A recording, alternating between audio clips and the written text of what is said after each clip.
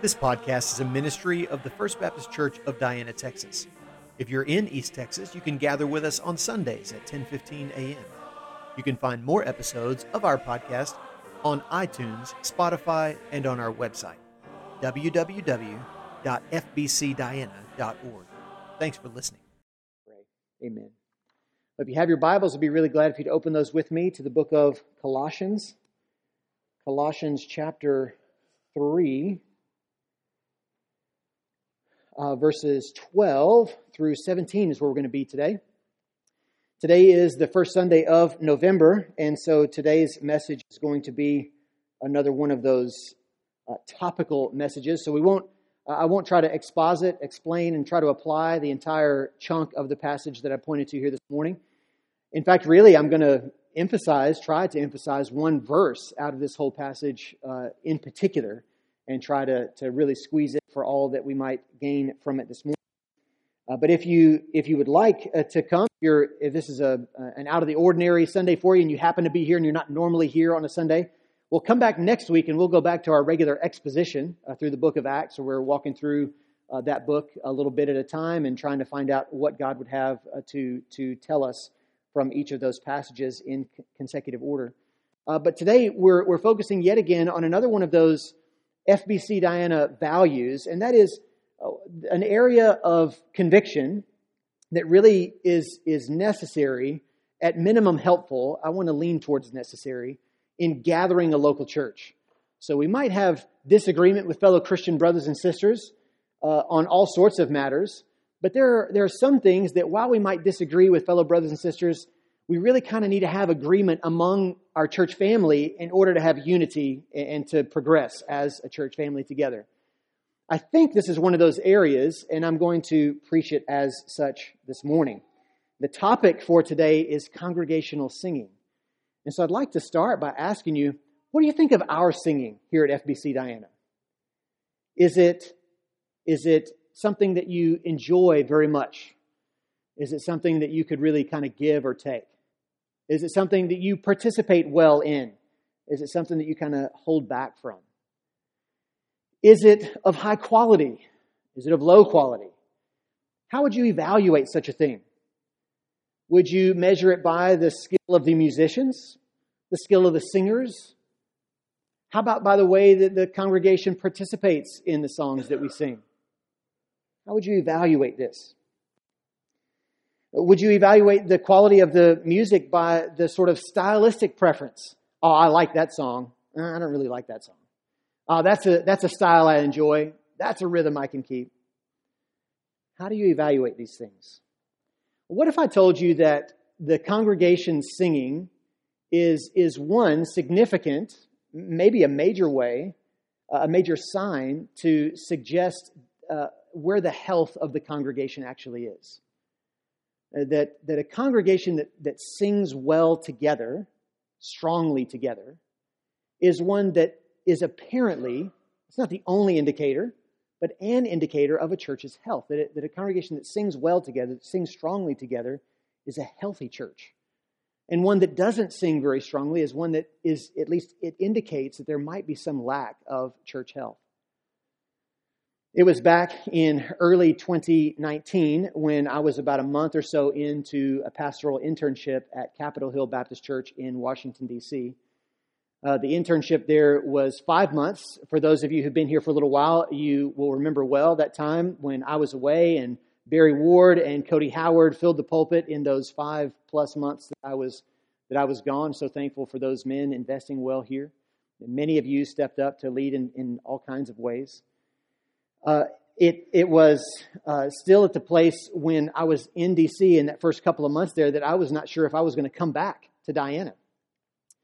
And we were on a Sunday evening, we were at the Sunday evening prayer and praise gathering of Capitol Hill Baptist Church, just like every Sunday night. We were singing, just like every Sunday night. I was holding Malachi so that he wouldn't be running off too much. And of course, he was singing loud because he likes the song time. Cassie and Micah were standing there beside me, so it was a perfectly normal Sunday evening. And the congregation was singing so strongly together, which again was perfectly normal for that congregation. And it was at that particular service, I can't remember exactly what day it was or what song we were singing, but it was a moment at which I was gripped by the strong desire that FBC Diana would be able to experience what I was experiencing right then. That we as a church family would be able to experience that kind of boisterous, loud, everybody participating, singing together. And I thought, man, I so much, and in fact, I turned to Cass and said that I so much want FBC Diana to experience this. That I look back on that time, and that was a factor in motivating me to want to come back to Diana, is because I wanted that kind of experience for us. Not that I could produce it in myself, but you understand, I wanted to see FBC Diana experience that. I'm so glad that I came back to Diana, and I'm so glad for what the Lord has been doing among us and continues to do among us. It was just a couple of months ago, maybe, on a Sunday night where we were gathered together. Many of you in the room right now were here on a Sunday night at our second Sunday of the month prayer and praise gathering, and we were singing together. We sit a little closer together typically on Sunday nights. We kind of gather a bit closer here in the middle of the room, and there's minimal accompaniment. So there's just the guitar, and Russ and somebody else is leading us in song in order for us to be able to sing together. And I kind of felt a very similar experience as what I did in 2019, where I could hear a lot of folks singing together. Increasingly, I'm seeing those Sunday nights as a time where I hear us singing louder together and enjoying that time together more and more. I thank the Lord for that. On Sunday morning, we're a bit more spread out, but even on Sunday mornings, I'm noticing us singing better together, and I'm so thankful for the way the Lord is working among us and producing such a joy together. I think this is a sign of increasing church health among our own congregation, and I'm thankful for what the Lord is doing. I want to tell you, though, that our singing, it's not the only sign, but it is an indicator of our church health.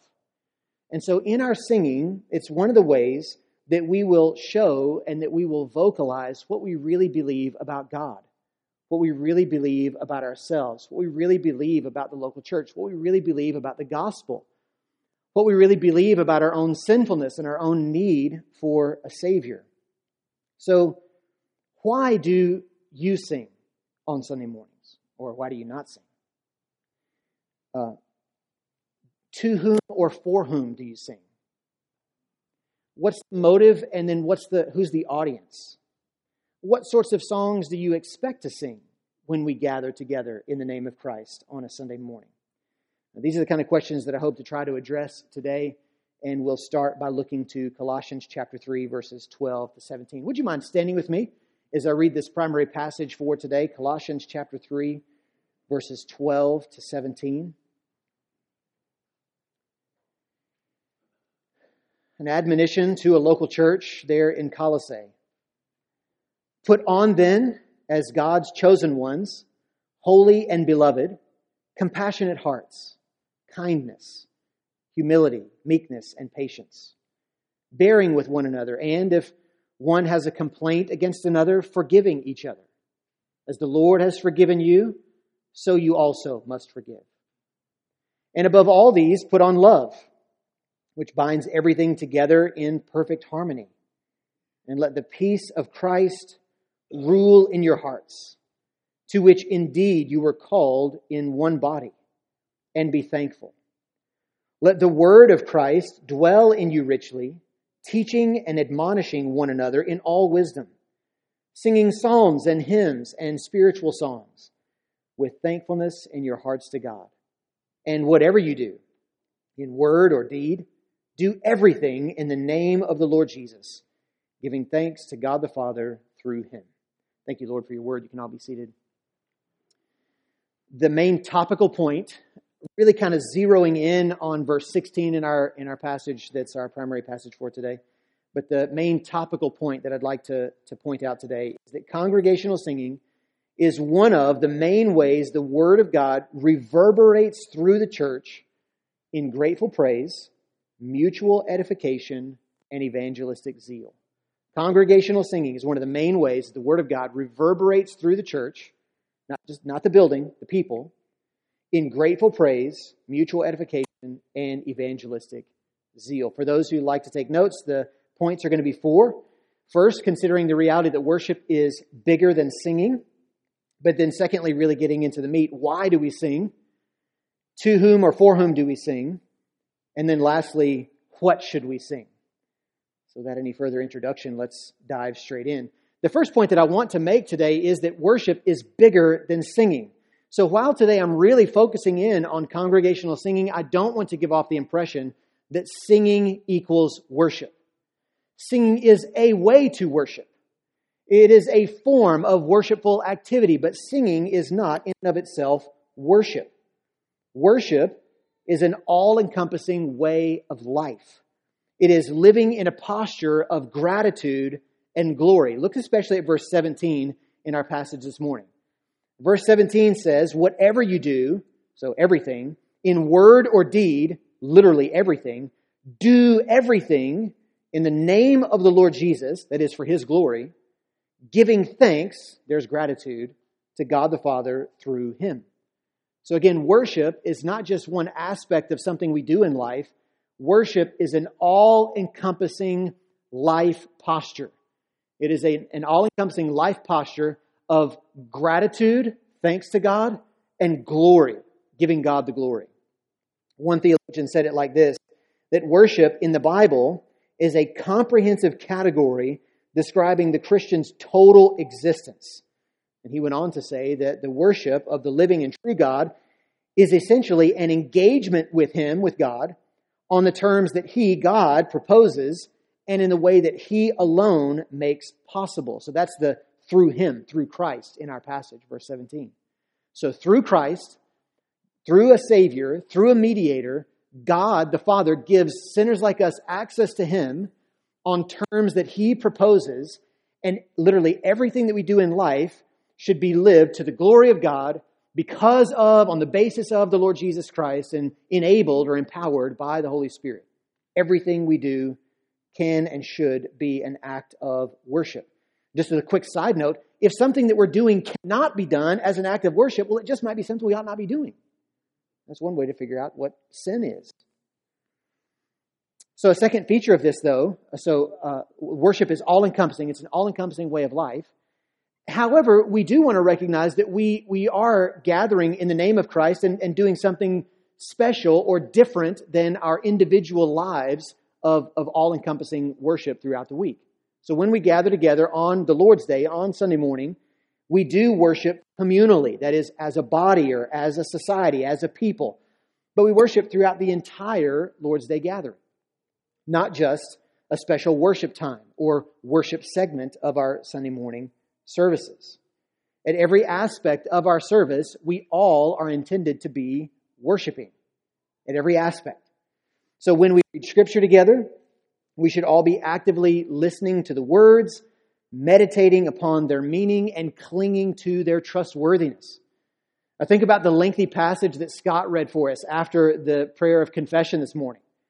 And so when he's reading through that passage, it's speaking of the way in which Jesus enters into the holy place and offers Himself as a once-for-all sacrifice for those He came to save.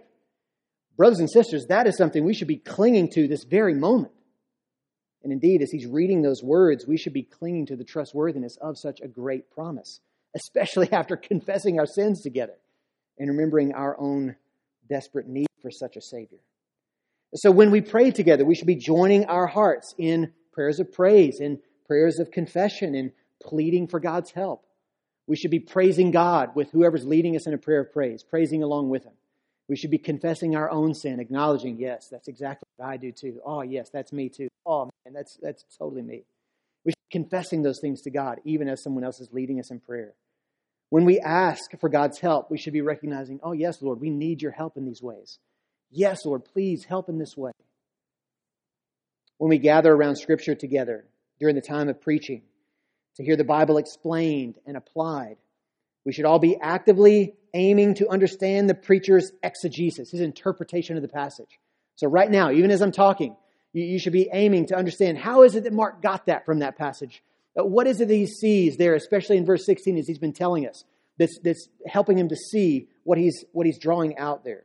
You should be aiming to follow the logical argument of the sermon. Is Mark traveling in a linear direction and helping to make a case for something? Is he undergirding that main point he said was his point for the day? And how is this being applied to my own life? When the preacher asks probing questions, we should think about those. Maybe even write those down and think about them later on. We should eagerly embrace the application that's offered by way of the preached message. Insofar as the preacher is being faithful to Scripture in the application, we should receive these applications as God's own application to our lives, moving and touching areas that might otherwise go unexamined. When we express thanks for God's provision and we aim to invest in those things that God values, even as we forego spending money on those things that the world values. So in our offering time, we're investing, we're saying, thank you, God, for your provision that you've given to me, and we're investing in those things that God values, the local church, missions around the world, attempting to see word ministry be bolstered here in Diana and beyond. We're investing in those things that God values, even sometimes foregoing the things the world values, and we're doing that out of worship to God, recognizing that He is worthy and what He says is true. We're committing to that actually with our own pocketbooks when we give an offering together, and we should all be doing that. We should all contribute, not out of compulsion, but we should all be doing this cheerfully and as we are able.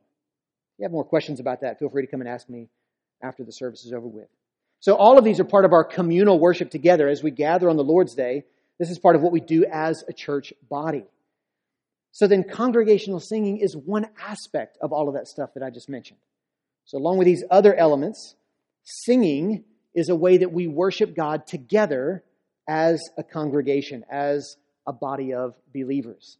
And so when we sing together, we join our voices in musical worship. But when we sing, we do so much more than praise. We do so much more than praise. This leads me into point number 2. Why do we sing? Why do we sing? Well, the first answer, the most obvious answer, I think, to this sort of a question, why do we sing, is because God has loosened our tongues to be able to do so. In that, He has redeemed guilty sinners like us. One of the main reasons why we sing is because Jesus has saved us. And we sing of His glory. We sing of the beauty and the wonder of the good news of the gospel. There is a gospel. And we sing songs that highlight the good news of the gospel. So we want to sing those songs maybe even all the more loudly because it's highlighting the beauty and the joy of salvation in Jesus Christ. So friends, whether you've been to church your whole life or this is your very first time to come into church, the core message of Christianity is that there's a Savior for guilty sinners. The core message of Christianity is not that you and I are great. It's not that if we just work a little bit harder, then He'll love us and bless us. Now, the core message of the core message of Christianity is the gospel of Jesus Christ, and it begins with the reality that you and I are sinful wretches, that we deserve nothing other than God's judgment and His wrath. But in God's infinite mercy and kindness, He has looked upon us with grace, and He has decided to lavish His mercy and love upon guilty sinners like us. In the climax of that story of the unfolding of His redeeming love, He sent His only Son, Jesus Christ, to live the perfect life that we haven't, to die underneath the penalty that we deserve, and to conquer death so that guilty sinners like us can have a Savior. One who has beat the ultimate and final curse foe of sinners like us. We die because we're sinful. Humanity dies. All creation is under the curse of God, which is seen again and again in the repetitive nature of death. And Jesus comes and conquers death. And by way of His sacrificial life, living perfectly under God's law, fulfilling every requirement of it, dying underneath the penalty that you and I deserve, and then conquering death, He shows that He is the one who can save guilty sinners like us. And that the God of the universe has stepped in and done the unthinkable. So we sing. We sing because we've been redeemed. Look at the passage, verse 12. The church in Colossae was called the chosen ones of God, holy and beloved. It is precisely because of this indicative. The indicatives in the scriptures are those things that are true. It's statements that are indicating a reality. And so the indicative statement then gives rise to the imperative, you must do. But the indicative is something we have to not pass by. If all we get is what we must do, well, then we've missed what the Bible is all about. The Bible begins with something that God has already done. And then comes the here's what we should do. So what is the stuff they should do? Well, they should put on compassionate hearts, kindness and humility, verse 12. But all of this comes by way of them already being recipients of God's own compassion, of God's own humility, of God's own kindness. And so because God has been compassionate and shown himself to be exceedingly humble and kind and compassionate to them, this is how these Christians then are to be compassionate and kind and humble. Or how about with forgiveness in verse 13? The two are put side by side. As the Lord has forgiven you, so you also must forgive. So their own forgiveness comes not first out of a command, but first out of something that's already been done. First out of what Christ has already done for them. The Lord Jesus has already forgiven you. Now go and reflect, echo this same heart of forgiveness. Well, the same is true in verse 16 with regard to the singing of psalms and hymns and spiritual songs. It's the word of Christ that is meant to dwell in them richly. And so this word of Christ has been given to them as Christians. The word of God has been given to them, if in nothing more than the gospel, but certainly more than that, but not less than that the gospel of the Lord Jesus has come to their lives. And because the gospel has come to them, now their tongues are loose to sing of this good news. The central theme of all of our songs should be the grace of God in Christ. And because the gospel renews our minds, it invigorates our hearts and loosens our tongues, we should proclaim the excellencies of him who called us out of darkness and into his marvelous light, 1 Peter 2:9. So we should sing songs like, Come behold the wondrous mystery, Christ the Lord upon the tree. In the stead of ruined sinners hangs the Lamb in victory. See the price of our redemption, the Father's plan unfold, bringing many sons to glory, grace unmeasured, love untold. We sing songs like Jesus paid it all to him I owe. Sin had left a crimson stain, but he washed it white as snow. We should sing songs like, It is well, my sin, oh the bliss of this glorious thought. My sin, not in part, but the whole, is nailed to the cross, and I bear it no more. Praise the Lord. It is well with my soul. I will not be singing any of these today. You're welcome to let the tune rattle around in your head if you like. I'll recite these lyrics. As I've said several times, I'm glad to be singer number 2, but never singer number 1. So we should sing, first because we've been redeemed. But secondly, we should sing because singing is one of the main ways that the Word of God reverberates through the church. So again, look at verse 16. Let the word of Christ dwell in you richly. How's that going to happen? Teaching and admonishing one another in all wisdom. And how specifically is this teaching and admonishing happening in verse 16? Singing psalms and hymns and spiritual songs. The teaching and admonishing is not separated from the singing psalms and hymns and spiritual songs. But indeed, this is one of the ways that we teach and admonish one another. The word of Christ, it takes deep root in our hearts and in our souls when we teach, that is, teach sound doctrine, and when we admonish, that is, when we warn, rebuke, and instruct one another by singing. So let me give some examples. In times of tragedy and loss, we must remember God's sovereignty and his goodness. And so we sing songs like, Great is thy faithfulness, O God my Father. There is no shadow of turning with thee. And we're reminded, in the midst of our difficult time, in the midst of our grief, God doesn't change. He is faithful, even though we might not be able to see it in this moment. In times of prosperity and comfort, we must remember the fleeting nature of worldly treasures and the glories of the life to come.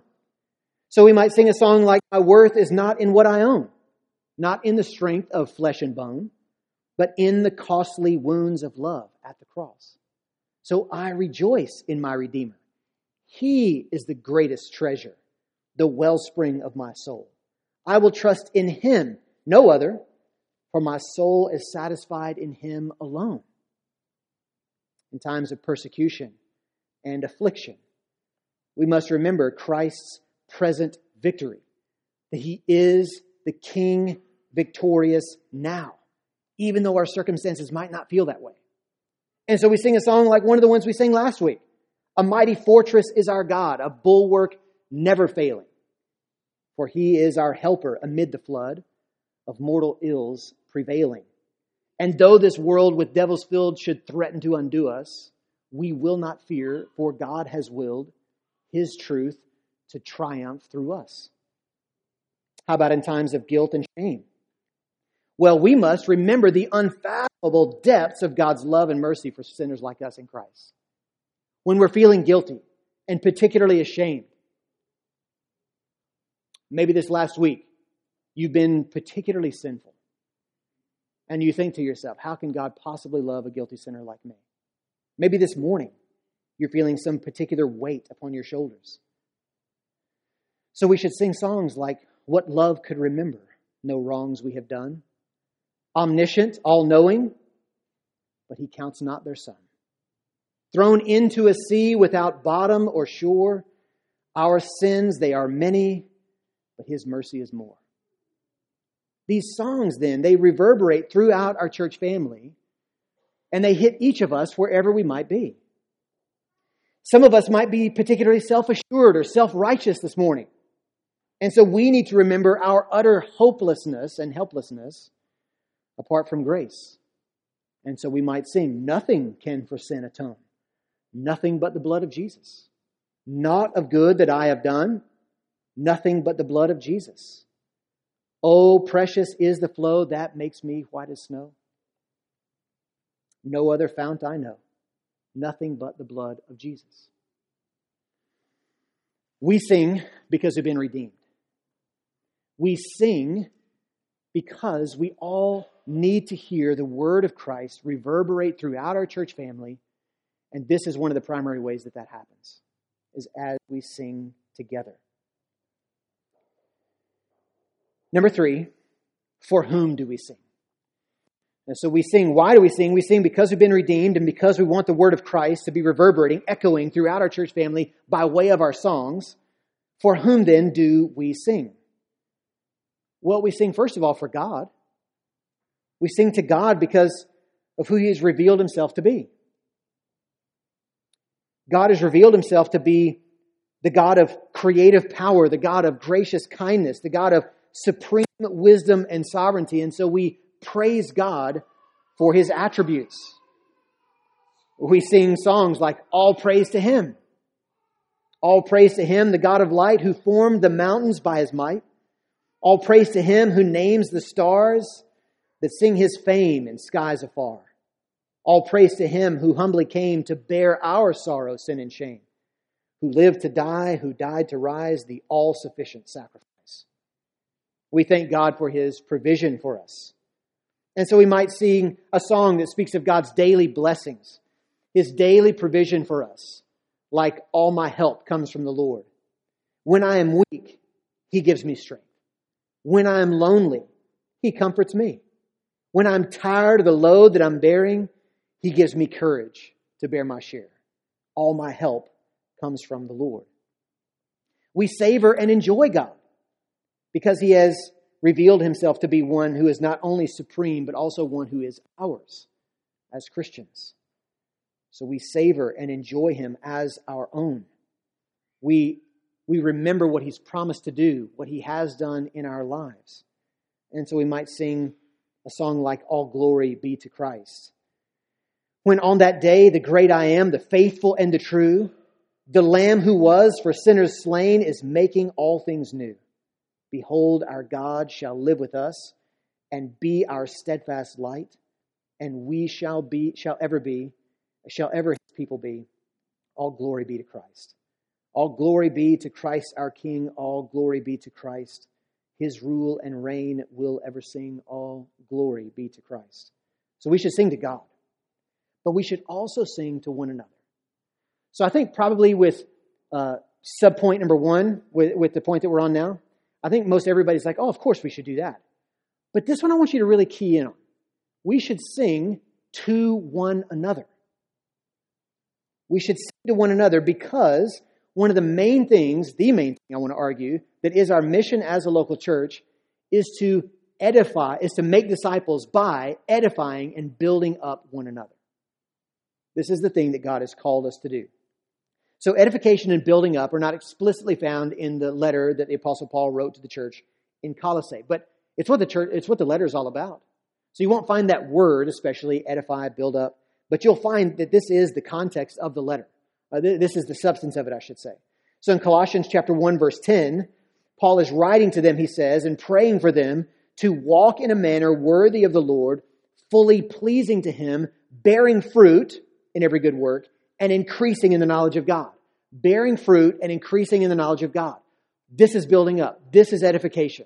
That Christians would bear more fruit and increase in the knowledge of God. That's a summary of what it means to be edified, to be built up. And that's what this letter is all about. As I said, building up one another, encouraging one another through edification. These are sort of a summary of what it looks like in the local church context to make disciples among fellow Christians. And this is what Jesus has commissioned us all to do, Matthew chapter 28. So church members, for example, in 1 Corinthians chapter 14, are to strive to excel in building up or edifying the church, the rest of the members. Also in 1 Corinthians 14, when Christians come together as a church, the Apostle Paul writes, let all things be done for building up or for edification. The ministry for the saints, for which the saints are equipped in Ephesians chapter 4 by the church's pastors or elders, is the ministry of building up the body of Christ. So this is repeated throughout the New Testament as one of the core efforts, the core tasks that we have as a local church. And so the word is not there in the book of Colossians, but the concept is all over the place, and it's especially found in our passage, Colossians chapter 3. Look at verses 14 and 15. These believers are called one body, and they were bound together in love and in the peace of Christ.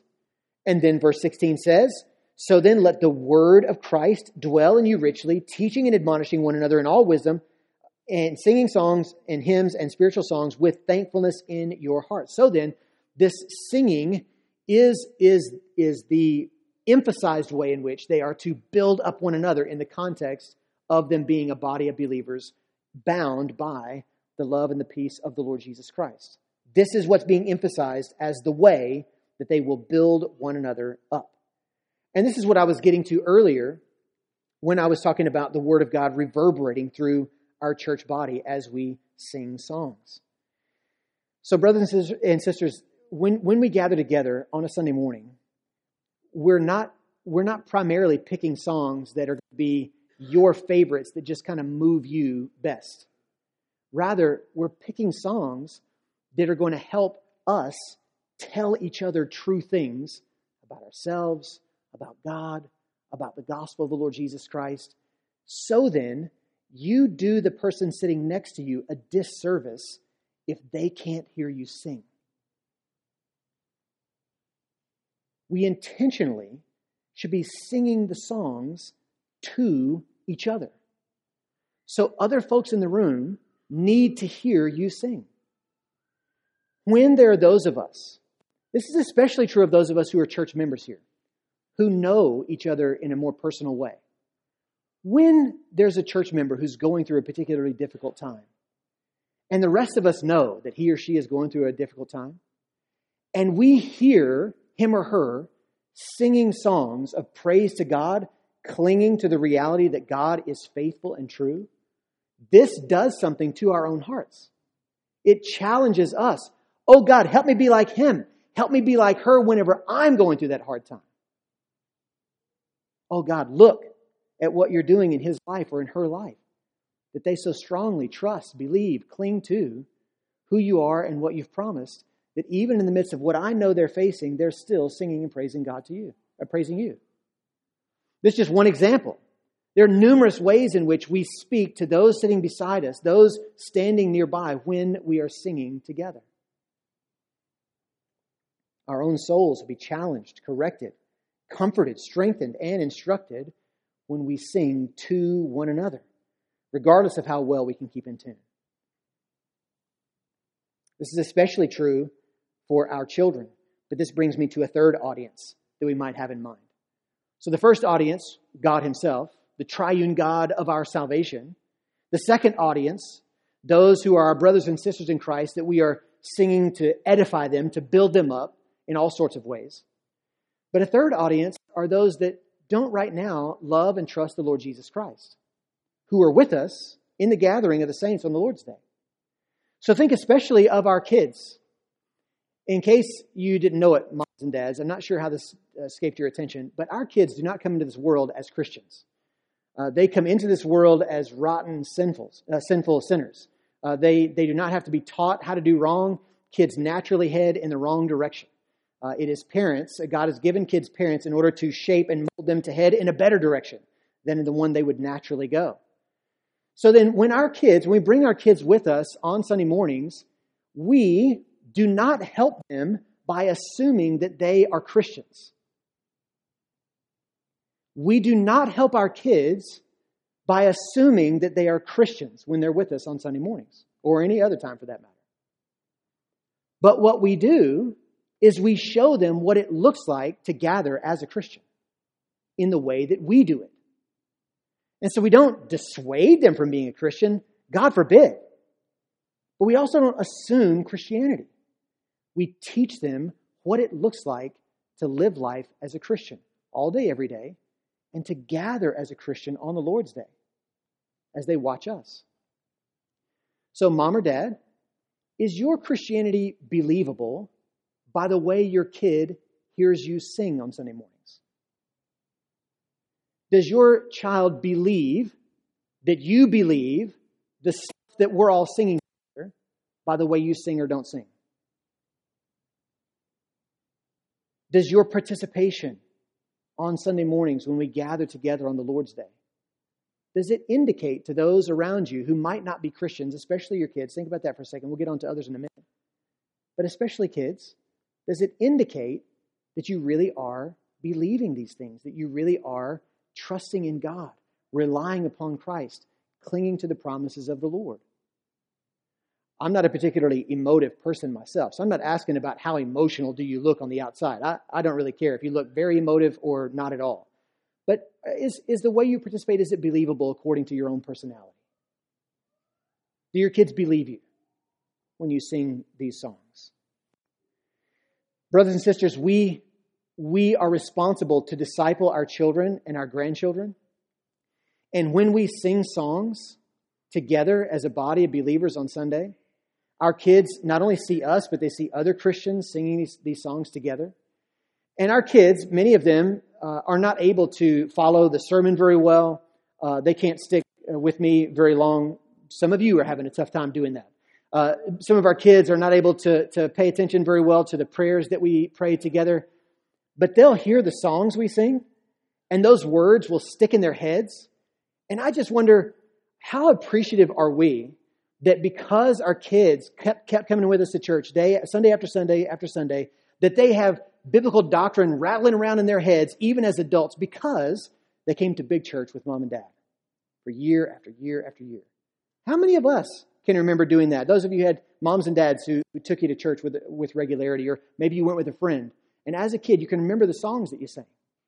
That stuff will stick with you much longer than any spoken word will. So we sing God to one another and with our non-Christian kids in mind.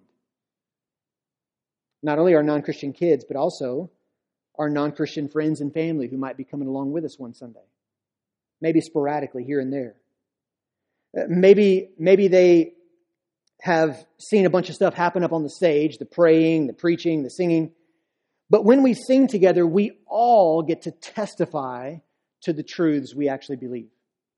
And the entire congregation gets to participate in speaking a word of truth about the gospel, about how Jesus truly is satisfying to our hearts and our lives, about how we all are really resting on the hope of the promises of God's Word. But also nominal Christians. So in East Texas, there's some overlap, I think, a lot in this non-Christian friends and family and nominal Christians. Nominal Christians are that category of folk that say that they're Christian. They might even think that they're Christians, but in reality, they just aren't. They are not following Christ. They are not clinging to the hope of the gospel. And so they have sort of a Christian subculture, maybe a familiarity with Christian terms or Christian experiences, but they aren't really actually following the Lord Jesus Christ. And so if they walk into a church that doesn't really pay very much attention to the songs that we're singing, it's mostly just those, really strange people who like to do that on the stage and lead everybody else. They're the ones who sing. They're the ones who play those instruments. And the rest of us, we just kind of observe for the time. We endure that period. And then we all get to leave for lunch. If they go to a church service like that, well, then they might think that they're very odd. This nominal Christian person who's attending for some strange reason on a Sunday morning. Maybe there's some life crisis that's happened. Maybe they've been compelled to come along with you. Maybe it's Mother's Day or Easter, and so they just happen to show up on a Sunday morning. But if they walk into a church and they participate in a service, in a gathering, where all the Christians in the room, they seem strangely excited about singing together of the glories of Christ. They seem strangely compelled by the truths of the gospel that they're singing together in these songs. Those nominal Christian folks start thinking, what's going on? I'm different. I don't feel like he looks like he feels. I don't feel on the inside what she seems to be feeling there. What's up with that? So then our singing can be a way that we challenge the nominal Christians among us, even if it's for just a Sunday here or there. Maybe by God's grace, they'll be fascinated and intrigued and want to ask us, why is it that you sing that way? What is it that gathers you unlikely folks to be together and to sing with such joy in the way that you do? What gives? So finally then, point number 4, what should we sing? So why should we sing? We should sing because we've been redeemed. We should sing because we all need to hear these words that we're singing. For whom should we sing? We should sing to God. We should sing to one another. We should sing for those non-Christians among us, that they should recognize that we really do believe the stuff we're singing together. So what then should we sing? What's going to foster this kind of experience among our church family? Well, in verse 16 again, I told you I was going to really emphasize that one, and so I have. It's the word of Christ that is to dwell among the Christians richly. So then the word of Christ should be that which regulates and saturates our songs. So the first feature of the kinds of songs that we should sing is that they should be regulated by Scripture. We want to remember that not all religious efforts are good or even acceptable to God. So one author put it like this, saying that in the Old Testament, some worship was regarded as unacceptable to God. You can see that in many instances. And this is a reminder that what is impressive or seems appropriate to us may be offensive to Him. Not just not good, but offensive. In fact, as the author went on to say, when New Testament writers talk about acceptable worship, they similarly imply that there are some attitudes and activities which are definitely not pleasing to God.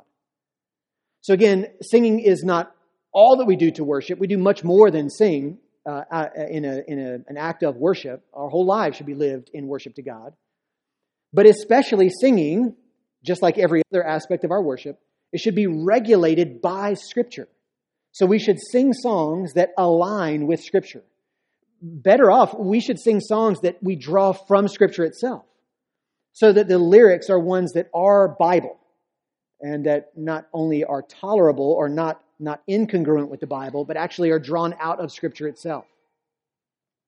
That means we should not merely sing a song because it's sentimentally valuable to us, because it reminds us of a time. It reminds us of an experience. You could put on virtually any 80s song that there is, and my wife would have an enjoyable feeling come over her. But that doesn't mean that those are the kind of songs that we should sing on a Sunday morning, just because it makes us feel good, just because it reminds us of some sentimental moment. We should sing songs that are not merely sentimental, but songs that are true.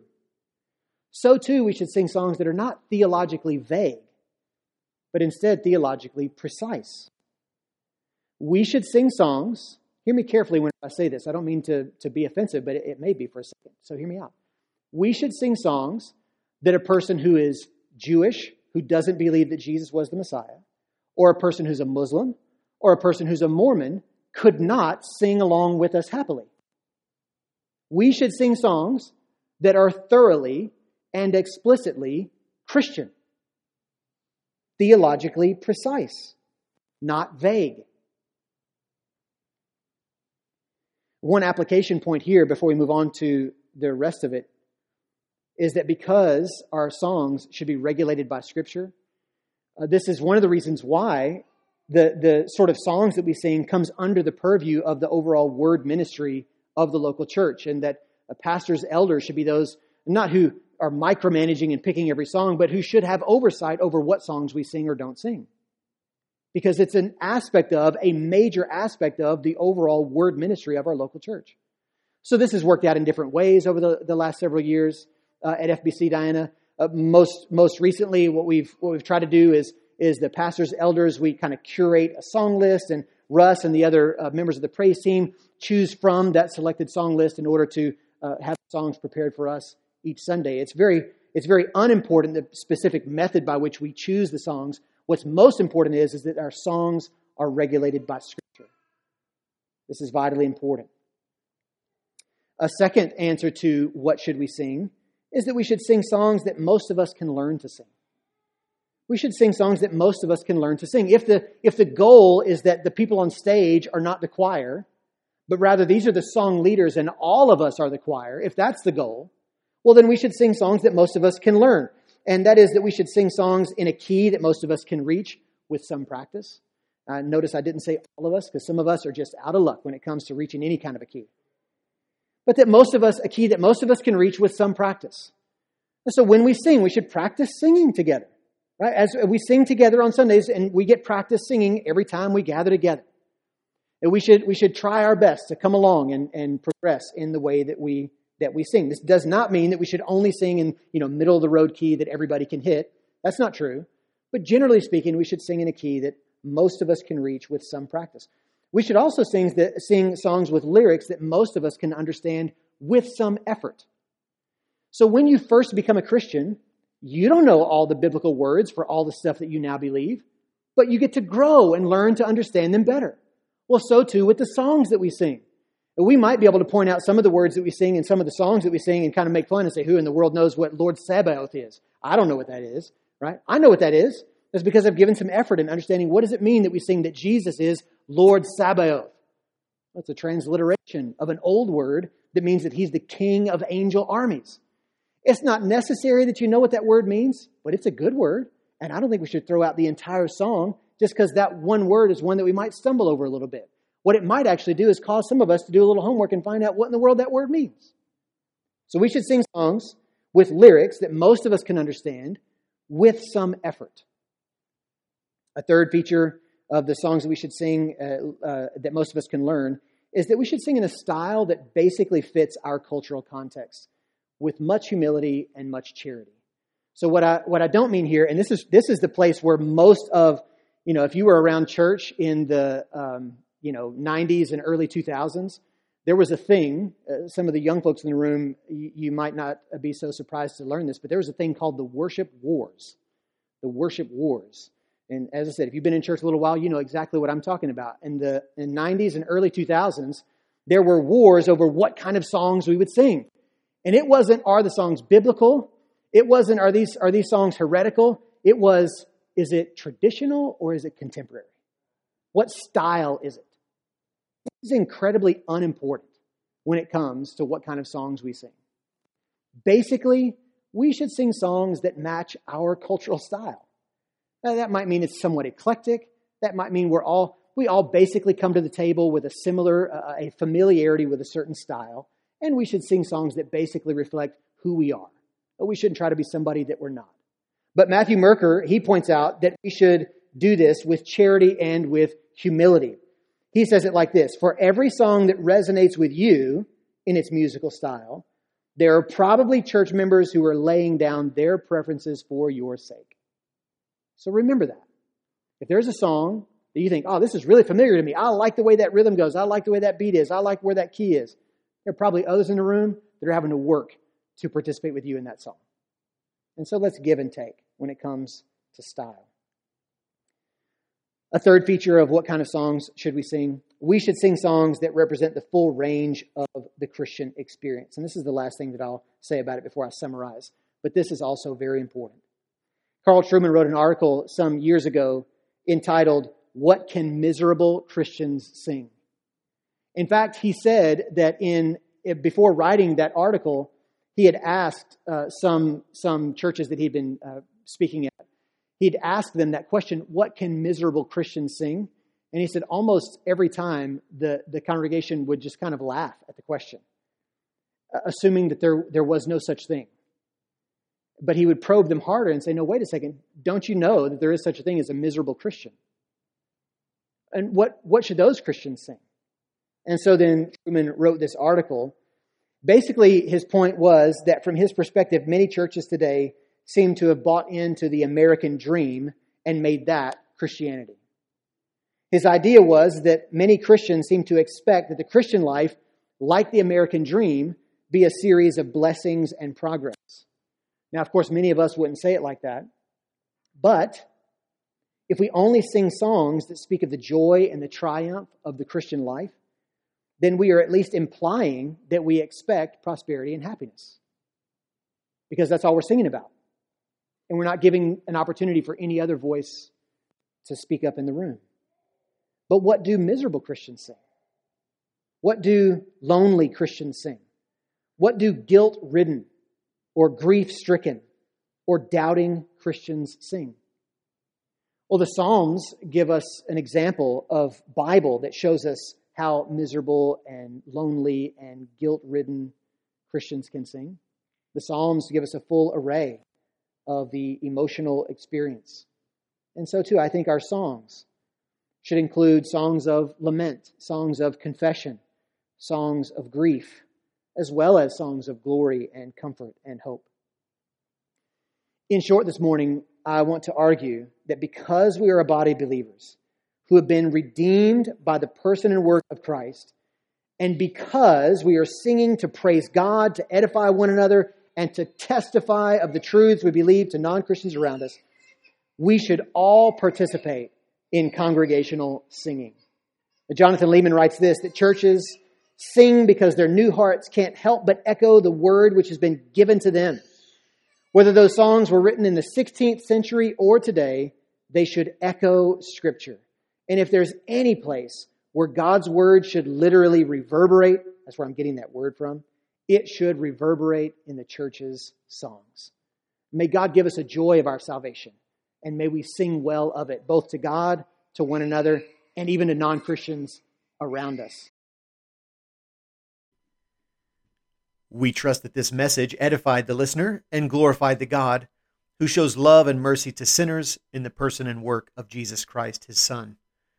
Would you take a moment to leave a positive rating for us on your podcast app? You'll be helping others find this episode and more like it. If you'd like more information about First Baptist Diana, then please visit our website, www.fbcdiana.org.